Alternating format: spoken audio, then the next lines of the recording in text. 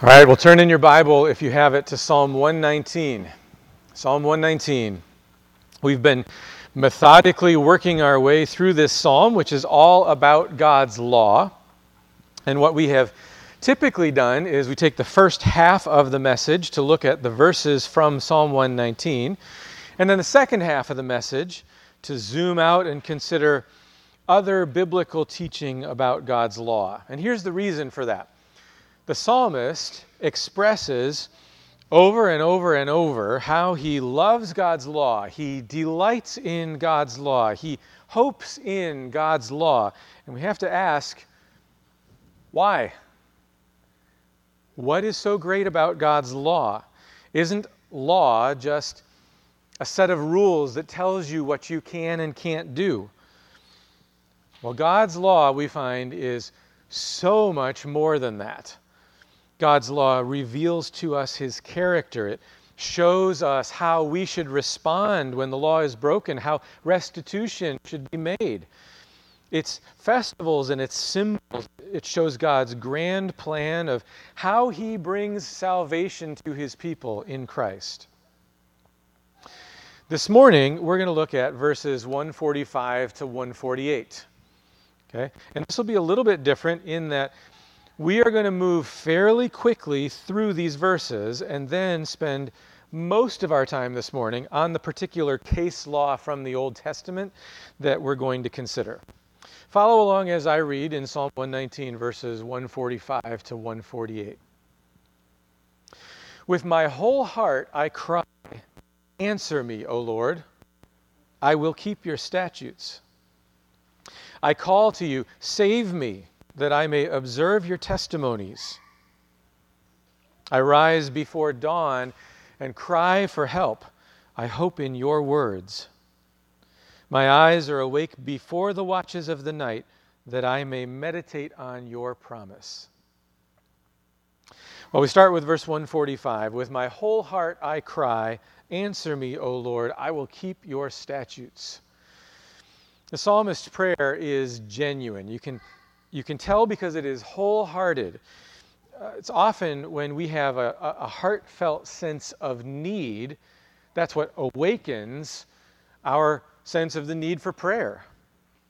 Proverbs 15:8 says that the prayer of the upright is acceptable to Him. And the psalmist's prayer here is genuine, you can also see, because it comes from a life of obedience to God's law. The prayers of those who ignore God's law, Scripture says, are an abomination. This is an interesting verse. Listen to this one. Proverbs 28, verse 9. If one turns away his ear from hearing the law, even his prayer is an abomination. So God connects our willingness to hear His law and to obey it with His willingness to hear our prayer. When we face difficulties and afflictions, like the psalmist is, we often pray simply that God would take it away.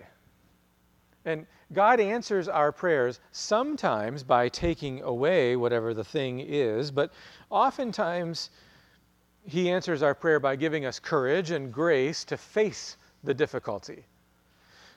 Listen to these words from Lamentations chapter 3. This is verses 55 to 57. I called on your name, O Lord, from the depths of the pit. You heard my plea. Do not close your ear to my cry for help. Now listen, you came near when I called on you. You said, do not fear. God answers with His presence. He'll be with us in the difficulty, and with courage. Don't be afraid. Obedience in the difficulty does often require courage. Sometimes we think that there's a contradiction here between God showing us His grace and mercy and then our response to the law. We think, well, God showed me grace, He showed me mercy, so I don't have to do anything about the law. I don't worry about that because God's grace, His salvation is given freely. And it's absolutely true that God's salvation is given freely. It comes to us by grace, by mercy. But there's no contradiction between grace and mercy and our obedience and duty. Because obedience is the best way to show our gratitude for what God has graciously given to us. That's why Paul in Romans chapter 12 says, I appeal to you therefore, brothers, by the mercies of God, to present your bodies as a living sacrifice, holy and acceptable to God, which is your spiritual worship. He's appealing to them to obey God, but he's appealing on the basis of the fact that God has shown them mercy. Obedience is the right response to God's mercy. Romans 14, 7 and 8 says that none of us lives to himself. None of us dies to himself. If we live to the Lord. And if we die to the Lord. So then, whether we live or whether we die, we are the Lord's. He's bought us. We belong to him. And so we live to him. And Scripture even tells us that God's goal, when he shows us his grace and mercy, is that we would come to obey him. If you were to read the stories of Jesus' birth, if you read it in Luke, you have Zechariah's prophecy. Listen to these words from Zechariah's prophecy. So this is the end of Luke chapter 1. It's verses 74 and 75. That we being delivered, there's the deliverance, delivered from the hand of our enemies, might serve him without fear, in holiness and righteousness before him all our days. When God delivers us, the right response is serving him in fear. The next verse, Psalm 119, verse 146, says, I call to you, save me that I may observe your testimonies. And I'll be really brief with this one and the next one. God is the one who providentially controls all things. No difficulty reaches us without first going through his hands. And he has the ability to solve all of our difficulties. We talked this morning in our adult class about the power that God has. He has the power to solve whatever difficulty we have. And he will do it sometimes by taking away the difficulty, but often it's by giving us that grace to help in time of need. And obedience is the best expression of gratitude for God's deliverance. The next verse, verse 147, I rise before dawn and cry for help. I hope in your words. Here you see that the psalmist places a priority on prayer. When he says, I rise before dawn, some of the older translations translate this as, I prevent the dawn. Literally, we would say it today, I get out in front of the dawn. And so the psalmist is saying, I'm going to get out in front of this day, and I'm going to rise before the sun comes up, and I'm going to spend time in prayer. It's emphasizing the priority that he's placing on prayer. It's private prayer. It's an early prayer. It's an earnest prayer. And we see Jesus doing that kind of thing. And the psalmist, notice here, he comes to the prayer already having God's words that he will hope in. You see that? When he comes to the prayer, he's already got God's words. That's what his hope is in. He doesn't come empty with nothing to say. He knows God's word already. It's what has given him hope. And he appeals to God on the basis of what God has already said. What better basis could there be? We see a similar idea then in the next verse, verse 148. He says, my eyes are awake before the watches of the night, that I may meditate on your promise. Now, what are the watches of the night? Little like sidebar here for a minute, just kind of historical, cultural stuff. Watches of the night is kind of it's a military term. It's the idea of instead of counting the time from sunset to sunrise, the nighttime, instead of counting it by hours, they would count it by watches. When you would post a military sentry, and then when that sentry would be relieved by the next group, okay? So the watches of the night, in Hebrew culture, in the Old Testament, there were 3 watches of the night, beginning, middle, and morning. Beginning was sunset to 10 p.m., middle was 10 p.m. to 2 a.m., and then morning was 2 a.m. to sunrise. Just to give you some verses where you can hear that, Lamentations 3:19, arise, cry out in the night at the beginning of the night watches. Okay, that's the beginning. Judges 7:19, Gideon and the 100 men who were with him came to the outskirts of the camp at the beginning of the middle watch, when they had just set the watch. So that's the middle. Exodus 14:24, in the morning watch, the Lord in the pillar of fire and of cloud looked down on the Egyptian forces and threw the Egyptian forces into a panic. So you can see all three watches of the night being used there in the Old Testament in that culture. But that changes when you get to the New Testament. We know that because when you read Matthew 14, verse 21, it says that in the fourth watch of the night, Jesus came to them walking on the sea. That tells us that by that time, Israel had adopted the Roman system, because the Roman system had 4 watches of the night. And that makes sense because Rome is in charge there in Israel at this point in time. And so there's a new watch every 3 hours. You have evening, midnight, cock crowing, and dawn. So evening is sunset till 9 p.m., midnight is 9 p.m. to midnight, cock crowing is midnight to 3 a.m., dawn is 3 a.m. to 6 a.m. 4 watches. And you can see that in Scripture in Mark chapter 13, verse 35. Jesus says to his disciples, therefore stay awake. You don't know when the master of the house will come, in the evening, or at midnight, or when the rooster crows, or in the morning. He's naming the 4 watches of the night. Now, probably the point here in our verse in Psalm 119 is the same as the previous verse. The psalmist was up before dawn. In other words, before the watches of the night run their course, my eyes are awake. He's giving the first portion of his day to God's word. And then the question has to be for us, okay, is that a rule for us? It doesn't seem that we have a clear command for us to do this. What we do have, though, is an example that demonstrates what our priorities should be. So do you give time to God's word? How important is it to you in regard to all the other things that are going to happen during your day? How regularly do you do that? And then look at what it is that the psalmist is doing. He says, I may meditate on your promise.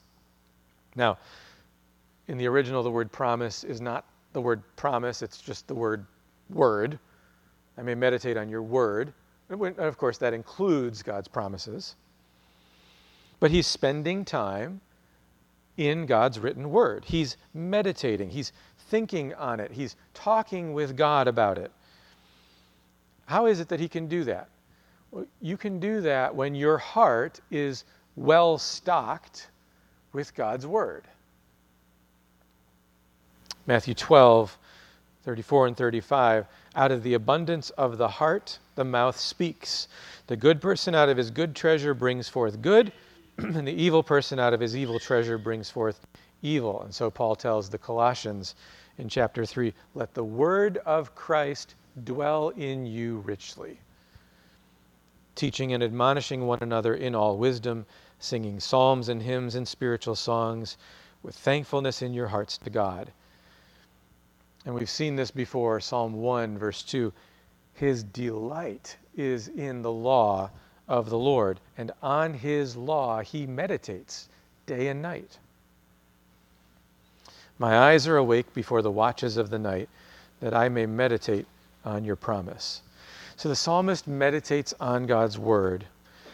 Now, as you do that, as you read God's word, as you spend time thinking about it, there's probably going to be some verses that you come across that won't make sense to you, especially without spending a significant amount of time meditating on it. And today's case law example that we're going to use is like that. It's one that seems out of place at first. But as you meditate on it, there's a principle that comes into focus. And that principle, I believe, has a variety of applications in our lives. And so that's what I hope to show you this morning. And I'll ask you to join me in meditating on this verse when we get to it here, wrestling with it, considering what it's saying. But first, let's start with the general kind of principle about God's law that we're going to see today. And it's this: Old Testament case laws illustrate larger principles that have broad application. Okay? Old Testament case laws illustrate larger principles that have broad application. And since this is specifically about case laws, I'm just going to jump right to the case law this morning, and that's where we're going to spend our time to help us understand this principle. And the case law that I want you to see is found in Exodus chapter 23, verse 19. You're welcome to turn there and see the context if you want. You also find this same law in Exodus 34, verse 26, and you'll find it in Deuteronomy 14, 21. The fact that it's repeated, that it's in there 3 times, tells us that this was somehow very important in God's mind as a law that he wanted to give to his people. And here's what it says: "You shall not boil a young goat in its mother's milk." Now, when you're doing your Bible reading and you come across this, "You shall not boil a young goat in its mother's milk," it's easy to just go, check, I haven't done that, don't plan to, we're good. But the point is, that verse is there for a reason, and it's illustrating a broader principle that does have application to our lives. And so I want to think about this morning. The first thing is kind of a principle of interpretation that'll help us, and that is this. When you see Old Testament laws about animals, they usually have application to people. So when you get to the New Testament, you find Paul saying, "Don't muzzle an ox while it treads out the grain." And he applies that to how a church pays their pastor. Or you have, don't yoke up an ox and a donkey together while you're plowing. And that gets applied in the New Testament to not being unequally yoked with unbelievers. So it has to do with your marriage and to a certain extent with other relationships that you have as a believer. So laws about animals often have application to people. Now, I want to say right up front, I've been immensely helped in interpreting this particular law by James Jordan. He's got a book called The Law of the Covenant, and it was very helpful on this particular one. So a lot of what I learned about this, I learned from him. I want to just make sure that that's said here at the beginning. He kind of says, let's start by looking at the particulars of the law. First of all, a young goat, or your translation might say a kid. What do we have in Scripture about that? Not a lot. There's not a whole lot that we're going to find, other than if you trace out the places where a young goat shows up in stories or in instructions, there often seems to be some kind of connection to children. Okay, so the relationship between a mother goat and the young goat is a relation kind of like a parent and a child. There seems to be that kind of association in certain places. I'm not going to take the time to go to those places this morning. How about the idea of the mother's milk? Well, until the time of weaning, a child is seen as under the protection of the mother. Okay, when it stops taking in its mother's milk, then it's kind of like a graduation, moving out from under the protection of the mother. In fact, culturally, when that time was done, that's when a child would be presented to the father. So the mother presents the child to the father at the time of weaning. You can see that, for example, with Isaac being presented to Abraham by Sarah in Genesis 21. So the mother is seen as giving children to the father. The connotation here is that the mother is life-giving. She is a preserver of life for her children, or the mother goat would be life-giving for the young goat. We also have in Scripture, when we think about the idea of milk, the association that milk corresponds to teaching or doctrine, the basics of the faith. It's like the infancy stage of being a believer. So Hebrews 5, 12 to 14, though by this time you ought to be teachers, you need someone to teach you again the basic principles of the oracles of God. You need milk, not solid food. For everyone who lives on milk is unskilled in the word of righteousness, since he's a child. So milk and children are associated in terms of doctrinal teaching, or graduating from the basics to move on. 1 Corinthians 3, I fed you with milk, not solid food, for you were not ready for it. You could also see an analogy here to the law or the Old Testament era kind of as the milk stage. In Galatians 3:24 to 26, we read, "The law was our guardian until Christ came, in order that we might be justified by faith. But now that faith has come, we are no longer under a guardian, for in Christ Jesus you are all sons of God." So you move from guardianship to sonship, and that's described as moving out from under the law and into faith. Just like a child is weaned off of milk and presented to his father, so God's people graduate from the guardianship of the law to become sons of God in Jesus Christ. And then just as a mother's milk is life-giving, God describes his law as life-giving. Listen to what he says in Deuteronomy 30. This is after the law has been restated. So they've heard it now a second time, beginning of the wilderness journey, end of the wilderness journey. The law has been restated. Here's what God says. He says, "See, I have set before you today life and good, death and evil.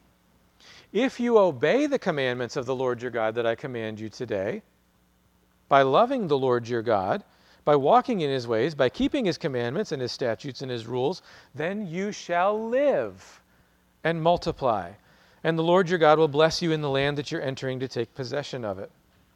So the association there is, if you listen to God's law, that brings life. The passage goes on to say, "I call heaven and earth to witness against you today that I have set before you life and death, blessing and curse. Therefore, choose life." What does God mean when he says that? He means follow my laws. That's what choosing life is in this passage. That you and your offspring may live, loving the Lord your God, obeying his voice, holding fast to him, for he is your life and length of days. So, as God describes the law, he tells them, choose life. Choosing life is obeying the law. Law and life go together, as God has given it. Now, as we look at this particular law, let me point out one other thing here. This law does not forbid boiling a young goat in milk. It forbids boiling it in its mother's milk. It's very specific, okay? Strict Jews would not boil any meat in milk because of this law, and they often even kept separate utensils for dairy and for meat. Well, that goes far beyond what this passage is actually saying. The point here is the relationship of the mother and the child. That's why it's specifically about the mother's milk. It's to be a nurturing, life-giving, life-preserving relationship. Life and death were not to be mixed. That's what this principle is saying. Now, there are several stories that have a connection with mothers and or sons that do involve young goats. Rachel helping Jacob retain the inheritance from Isaac. There's the story of Judah and Tamar. There's the story of Samson and his wife. There does seem to be some kind of symbolic connection between a young goat and the son of a mother. Another story in the Bible that involves life and death and milk is the story of Jael and Sisera in the time of the Judges. Jael was a godly woman. She convinced the wicked general Sisera to come into her tent to hide when he was on the run. He asked her for water, and what did she give him? Milk. And he fell asleep, and she drove a tent peg through his skull, killing him. That was a righteous thing to do. The milk of the righteous woman was used as a tool in that instance to aid crushing the head of the seed of the serpent. And then we also have in this law the idea of boiling. Now it's interesting. You have this law. There's not one violation of this specific law in Scripture. You never find a story where a young goat is actually boiled in its mother's milk. There's no story like that. But there are some stories that involve boiling and mothers. And it's the mother doing the boiling, and it's boiling her own child. So you have Lamentations 4:10. The context here is the fall of Jerusalem to the Babylonians. The hands of compassionate women have boiled their own children. They became their food during the destruction of the daughter of my people. Or in 2 Kings chapter 6, there's a famine going on in Samaria, and two women make an agreement. Today, we'll boil your son and eat him, and tomorrow we'll boil my son and eat him. And the first one happens, and then the second woman reneges on her commitment, and they take this issue out to court, so to speak. Well, we also have similar stories just after the time of Scripture, when the judgment that Jesus prophesied on Jerusalem falls in AD 70. We have women boiling children and eating them to stay alive. To the extent that the Roman soldiers, these hardened Roman soldiers, when they came into the city, encountered this and were themselves horrified at what they found. Because it's such a great wickedness. It's so against nature. Life and death don't mix. And a mother and her relationship with her child is by God's design to be a life-giving, life-preserving relationship. That's what this law is illustrating for us. Now, if we were to take this and say, okay, the law is given 3 different times. If we look at the context of each of those, does that help us at all? Here's what you would find. In Exodus 23, the context is there's instructions given about 3 different feasts. The last one is the Feast of Ingathering, and then it says, the best of the first fruits of your ground you shall bring into the house of the Lord your God. You shall not boil a young goat in its mother's milk. So you're bringing in a tithe in a festival setting, and don't boil a young goat in its mother's milk.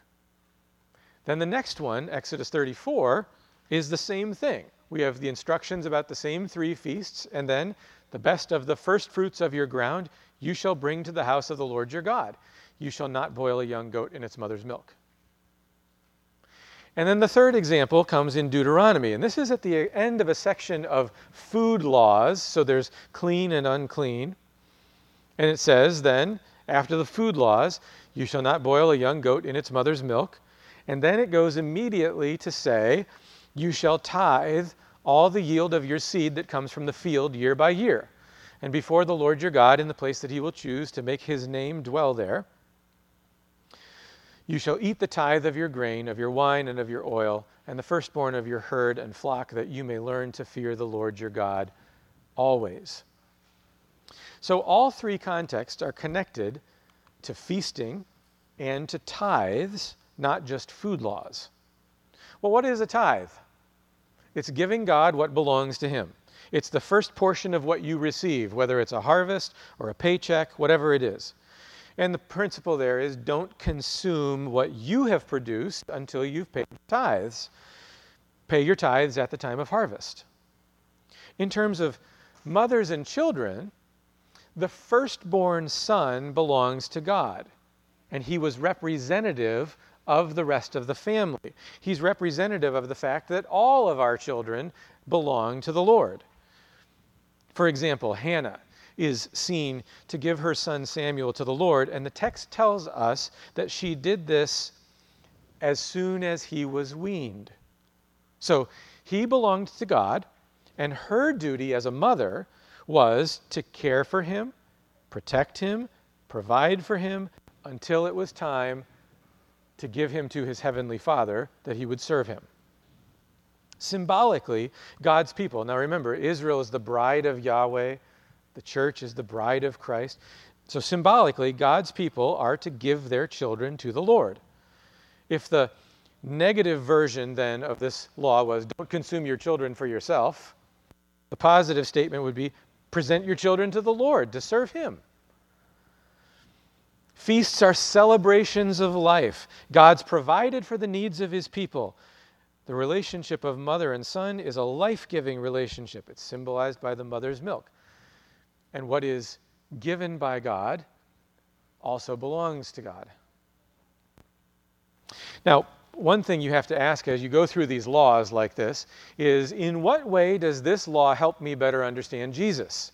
Does this somehow help me understand what he did or who he is or something about him?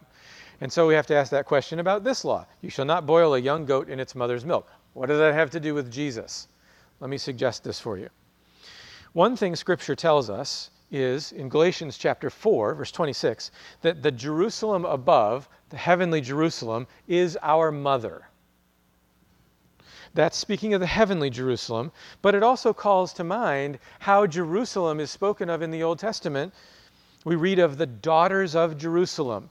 You can find that language in Kings and Song of Solomon and Isaiah and Lamentations and Micah and Zephaniah and Zechariah. It's very common language, the daughters of Jerusalem.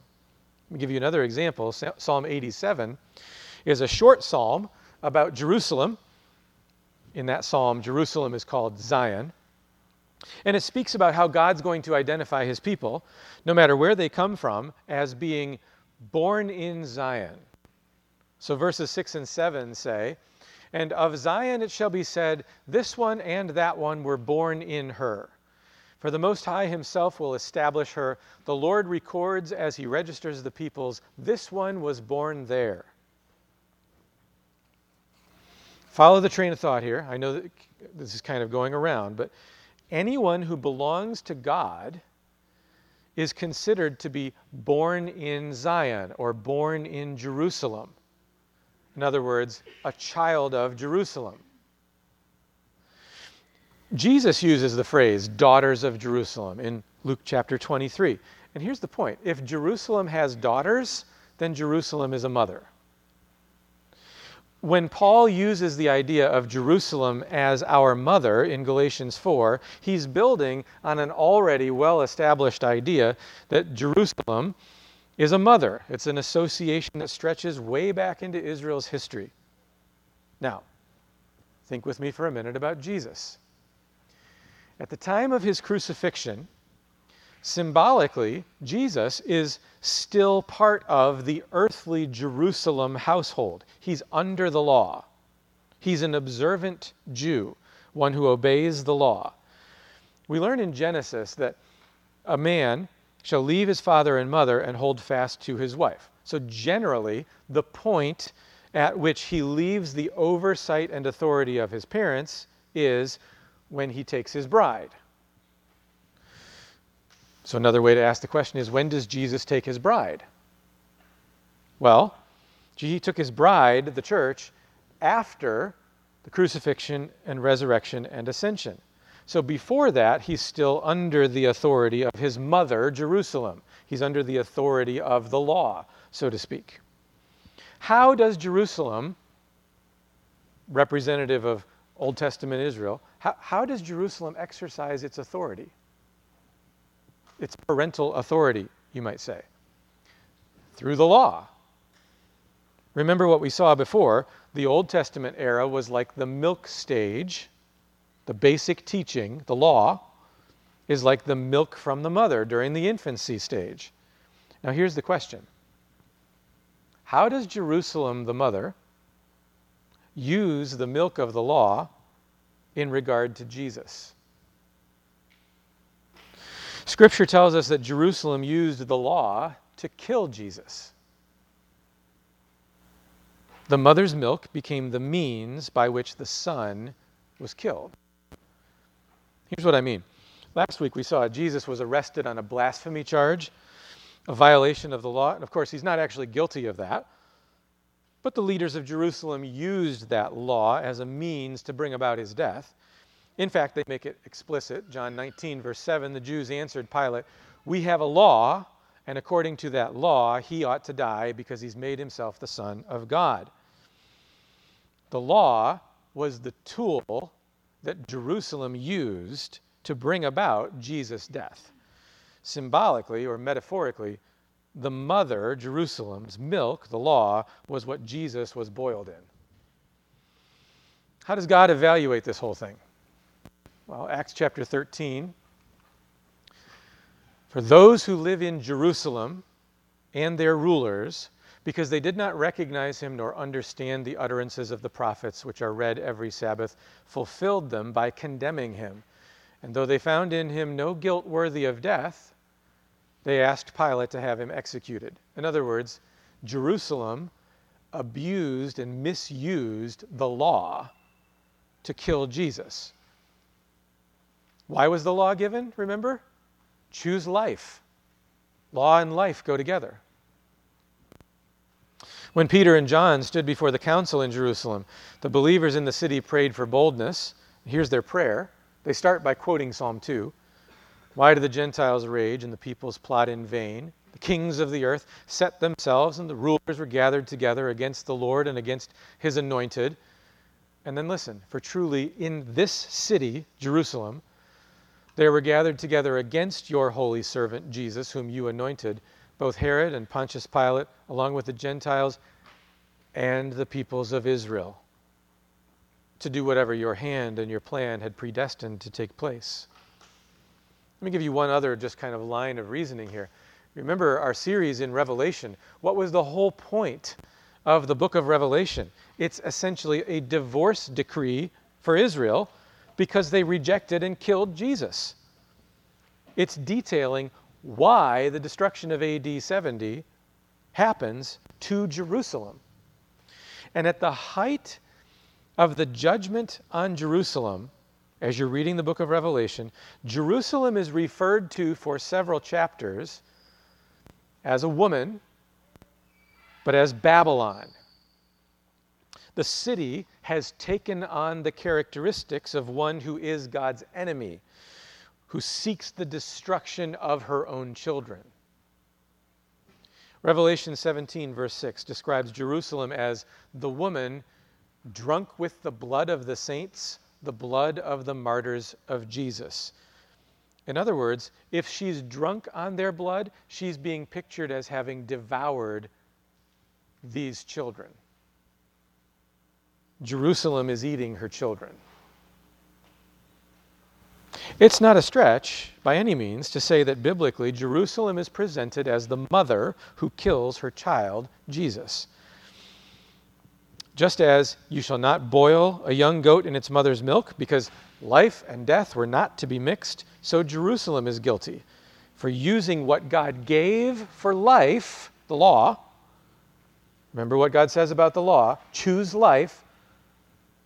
Law and life go together. Jerusalem uses what God gave for life, the law, as a means of death for her own child, Jesus. Now, if you're trying to take the principles that are in this and bring it forward to today, how does this apply to our own current day context? Because most of us aren't particularly tempted to boil a young goat in its mother's milk. Well, let me give you just one really obvious application today, and that's the issue of abortion. The Dobbs decision reversed a bad law, Roe versus Wade. But do you know what has happened to abortion since Dobbs? It's increased. Decisions gone back to the states. Some states have increased, some have decreased. But at-home abortions are through the roof. Of course, what's missing in the discussion legally is the idea that the U.S. Constitution already protects these children, if we interpret it rightly, because a preborn person is a person, and the lives of all persons are constitutionally protected. Fifth Amendment, 14th Amendment. Now, there are different bills that are put forward to deal with the abortion issue today. If you hear a bill presented as an equal protection bill, that's a bill that is biblically identifying the unborn as equally deserving of protection as any other person. Or if you hear it referred to as an abolition bill, that's a bill that's seeking to abolish abortion altogether. That's a biblical concept. It's what God demands of a justice system. But we today, use the blessing that God has given for life and we use it for death, and we twist the intentions of what God has given us. I was thinking about this in terms of even just what's fetal tissue used for today. Some regulations have been tightened because of the work of undercover groups that have brought things to light that people didn't realize. But there's still a lot of fetal tissue sales going on, and that includes our government contracts with U.S. universities to do experimentation. In 2014, it came to light that fetal remains were being burned in Oregon to create electricity. Same thing happened last year in Baltimore, Maryland. Disposal of fetal tissue at abortion mills is an issue. It's an expense that many want to find some way to get around. And so instead of meeting what are generally called ethical requirements, they try to find other means, such as installing an industrial strength garbage disposal. And we read our Bibles, and we wonder how backward people must be to boil and eat their own children. At least they had the excuse of possible starvation. For us, it's simply a matter of convenience. Part of our problem is that we do not think the way God does about the issue. Exodus 23:19 lays out for us the principle that governs our thinking here. You put this together with the sixth commandment, do not murder, and we see that life and death should not be mixed, that what God has given for life is sacred, that a mother relationship with a child is to be a life-giving, life-preserving relationship. And so a mother intentionally killing her own child is a horrible sin. It's murder. Is it forgivable? Yes, absolutely it is. By the grace of God, it can be forgiven. We were just talking on the way to church this morning. We forget, for example, that the Apostle Paul, who wrote much of the New Testament, murdered Christians. God is a God of grace and great mercy. And so when God's forgiveness comes, there doesn't need to be shame that you live with. And we in the church need to proclaim that message clearly. But that's not what the church has done. Instead, we've handled it in an ungodly way by minimizing the sin. We've told mothers who kill their children that they too are victims. But that's not true. That's not God's evaluation of things. In light of the Dobbs decision last year, there were several pro-life organizations that came together to send out a joint letter specifically proclaiming that they believe a murdering mother should not be held accountable because she's a victim. In bold font, their letter said, "We state unequivocally that we do not support any measure seeking to criminalize or punish women, and we stand firmly opposed to include such penalties in legislation." It went on to say, "We must ensure that the laws we advance to protect unborn children do not harm their mothers." But here's the problem. God does not allow partiality. He does not exempt mothers from the command to not murder. Instead, God highlights that the relationship of mother and child should be, above all else, life-giving, life-preserving. And abortion flies in the face of that. That letter, by the way, was signed by the president of National Right to Life, the executive director of the Pro-Life Action League, the founder and chairman and the executive director of the Faith and Freedom Coalition, the acting president of the Ethics and Religious Liberty Commission of the Southern Baptist Convention, and many state organizations, including the president of Ohio Right to Life. God calls murder a sin. And it's the job of the civil magistrate to punish evildoers. So mothers who murder their children should face legal consequences. God also calls partiality in civil magistrates a sin? When we have laws that treat some categories of people differently, that is a sin. When black people were officially considered to be 3/5 of the value of a white person, that was a sin. And when judges or civil rulers show partiality or favor toward a particular group, like mothers, that is a sin. And it will incur the judgment of God. We would do much better to listen to John Calvin's advice. He wrote, "Whatever be the offenses by which Satan and the world attempt to lead us away from the law of God, we must nevertheless strenuously proceed in the course which he prescribes. And secondly, that whatever dangers impend, we are not at liberty to deviate one nail's breadth from the command of God, that on no pretext is it lawful to attempt anything but what he permits." The prohibition of boiling a young goat in its mother's milk gives us a graphic visual of the principle that what God gives for life should not be twisted into a means of death. And the role of the mother is to be a life-giving, life-preserving role. Now, practically speaking, next month, we have an issue on the ballot here in Ohio, issue 1. Voting yes on issue 1 would enshrine in our state constitution the right to make and carry out one's own reproductive decisions, including decisions about abortion, fertility treatment, etc.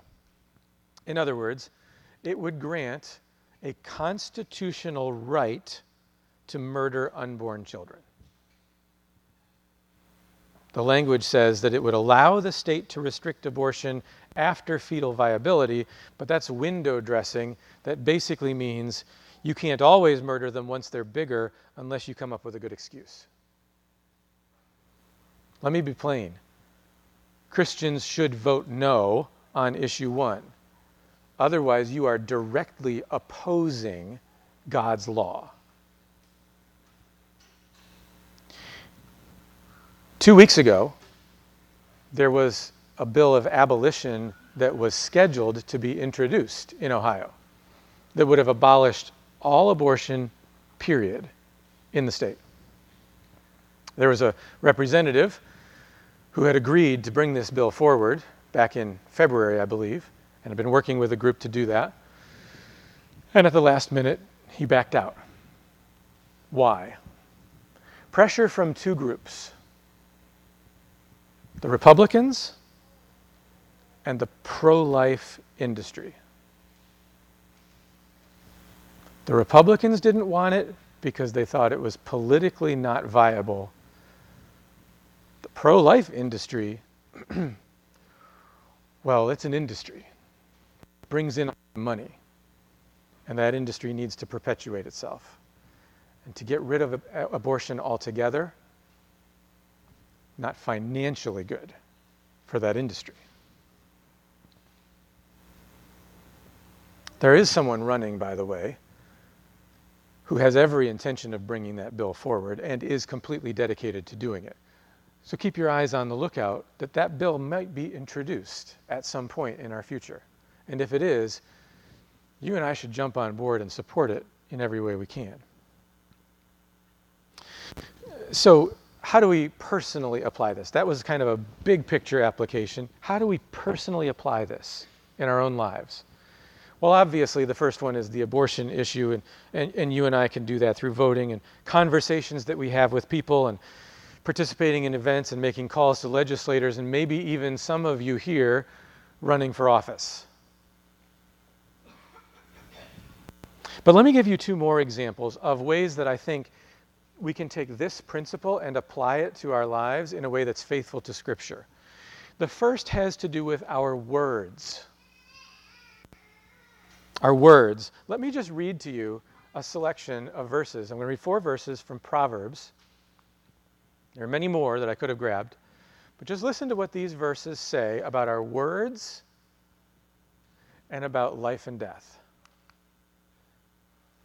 Death and life are in the power of the tongue. Proverbs 18. A gentle tongue is a tree of life. Proverbs 15. A man who bears false witness against his neighbor is like a war club or a sword or a sharp arrow. Proverbs 25. There is one whose rash words are like sword thrusts, but the tongue of the wise brings healing. Proverbs 12. When God tells his people, now choose life, we can apply that to our words. What God has given for life and healing, the power of the tongue, we should not use for death or destruction or damage. And how often do we do that? I'm talking to myself. But the principle, don't boil a young goat in its mother's milk, I think tells me that I need to use my words for the life-giving purpose that God intended them for. Second application, the authority that God gives to parents. The authority that God gives to parents. God has given parents authority to discipline their children for their good. Discipline is life-giving. It preserves and nurtures life. But sometimes that authority is misused. We need to make the distinction between disciplining and punishing. Discipline is corrective. Its purpose is the right formation of the child into the person that honors God. It's designed to serve the development of the child. Punishment belongs to the civil magistrate. Its purpose is justice. It's not intended to disciple or to discipline. As Romans says, the civil magistrate is God's avenger, carrying out God's wrath on the wrongdoer. Think of it this way. God disciplines his children in this life, and at the final day of judgment, what is their end? Eternal life. God patiently waits on the wicked in this life, and at the final day of judgment, he will punish them, and their end is eternal death. We said earlier that the sin of abortion can be forgiven. How? Because when Jesus went to the cross, he was taking punishment. He was taking God's wrath, God's justice, the divine judge executing vengeance on Jesus for our sin. Jesus took God's wrath, God's punishment for our sin. So God does not punish us. He disciplines us. And that leads to life.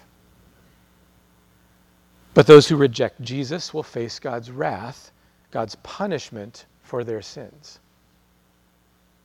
When parents use their authority to punish rather than discipline, they are using something that God intended for life instead as a means of death or harm. They're serving a purpose which at its natural end brings death. So the law against boiling a young goat in its mother's milk can, I believe, be an effective illustration of a principle that should guide our parenting.